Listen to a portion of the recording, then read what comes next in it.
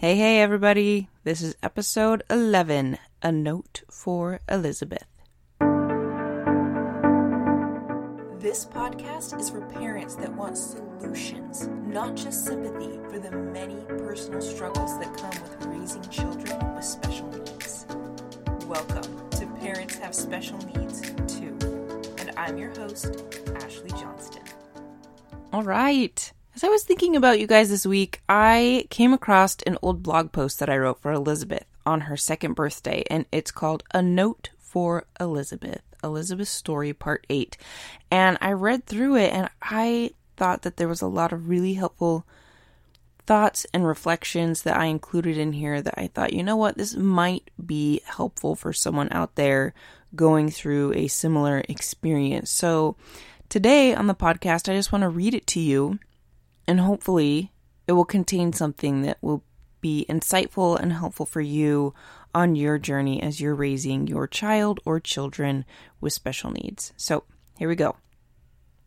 Elizabeth was now 2 years old. Crazy. So much had happened.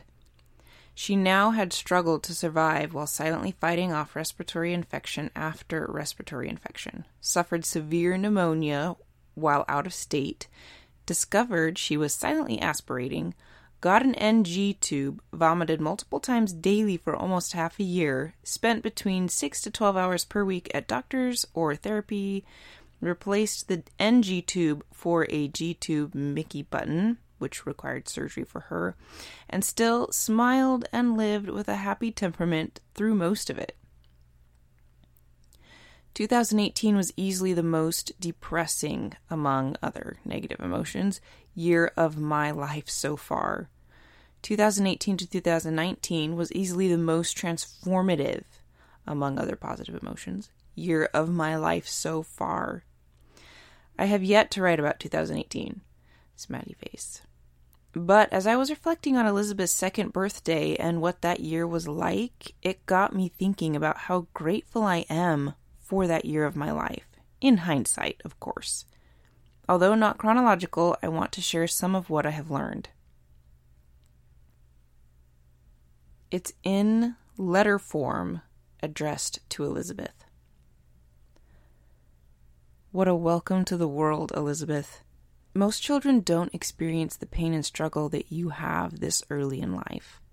Some have it much worse, and others were not meant to even make it this far.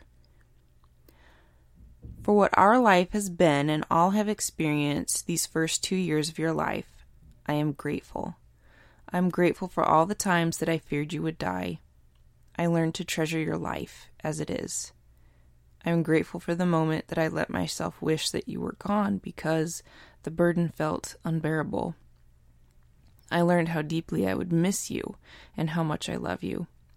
I learned that I would choose our life as it is over not having you at all. I'm grateful for your struggles. I learned that a person's value has nothing to do with their accomplishment and contribution in life. I'm grateful for all the ridiculous amount of vomit that I cleaned up day and night. I learned to release my selfishness and pride. I am grateful for all the times that I curled up in a ball, sobbed, and wished that it would all go away. My season of depression. I learned to have compassion for myself. I'm grateful for my season of apathy. I learned that feeling negative emotion is better than not feeling at all. Without the negative, I cannot have the positive. I am grateful our struggles were not resolved right away. I have learned to be patient and to suffer long while maintaining hope. I'm grateful for the times I cried in the doctor's office when I felt that I was doing it all wrong. I learned to get my own back and believe in myself. I'm grateful for the smile and joy that you seemed to experience during all of it. I learned that experiencing joy and happiness has nothing to do with my life circumstances. I'm grateful for all the confusion and frustration I experienced trying to figure out how to help you stop vomiting, eat enough, sleep enough, crawl, walk, talk, and communicate. I learned to be patient with myself. I learned to follow my intuition. I learned to follow promptings. I learned to be more decisive. I am so grateful for you, my little Miss Elizabeth, and all you bring to my life. I have understood a little more the purpose of my life. God has refined me as I have cared for you, and I hope that in some small way I resemble him just a little bit more. Thanks for letting me take care of you. Love, your mom.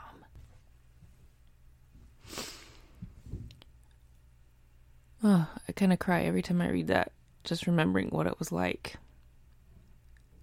So, if you've had moments like this or something similar, I want to offer that there is something in there to be learned, to help refine, to inspire greater purpose. And I hope that you can find that as you take time to sit down and reflect, whether that's through journaling or thinking or talking with someone about it, that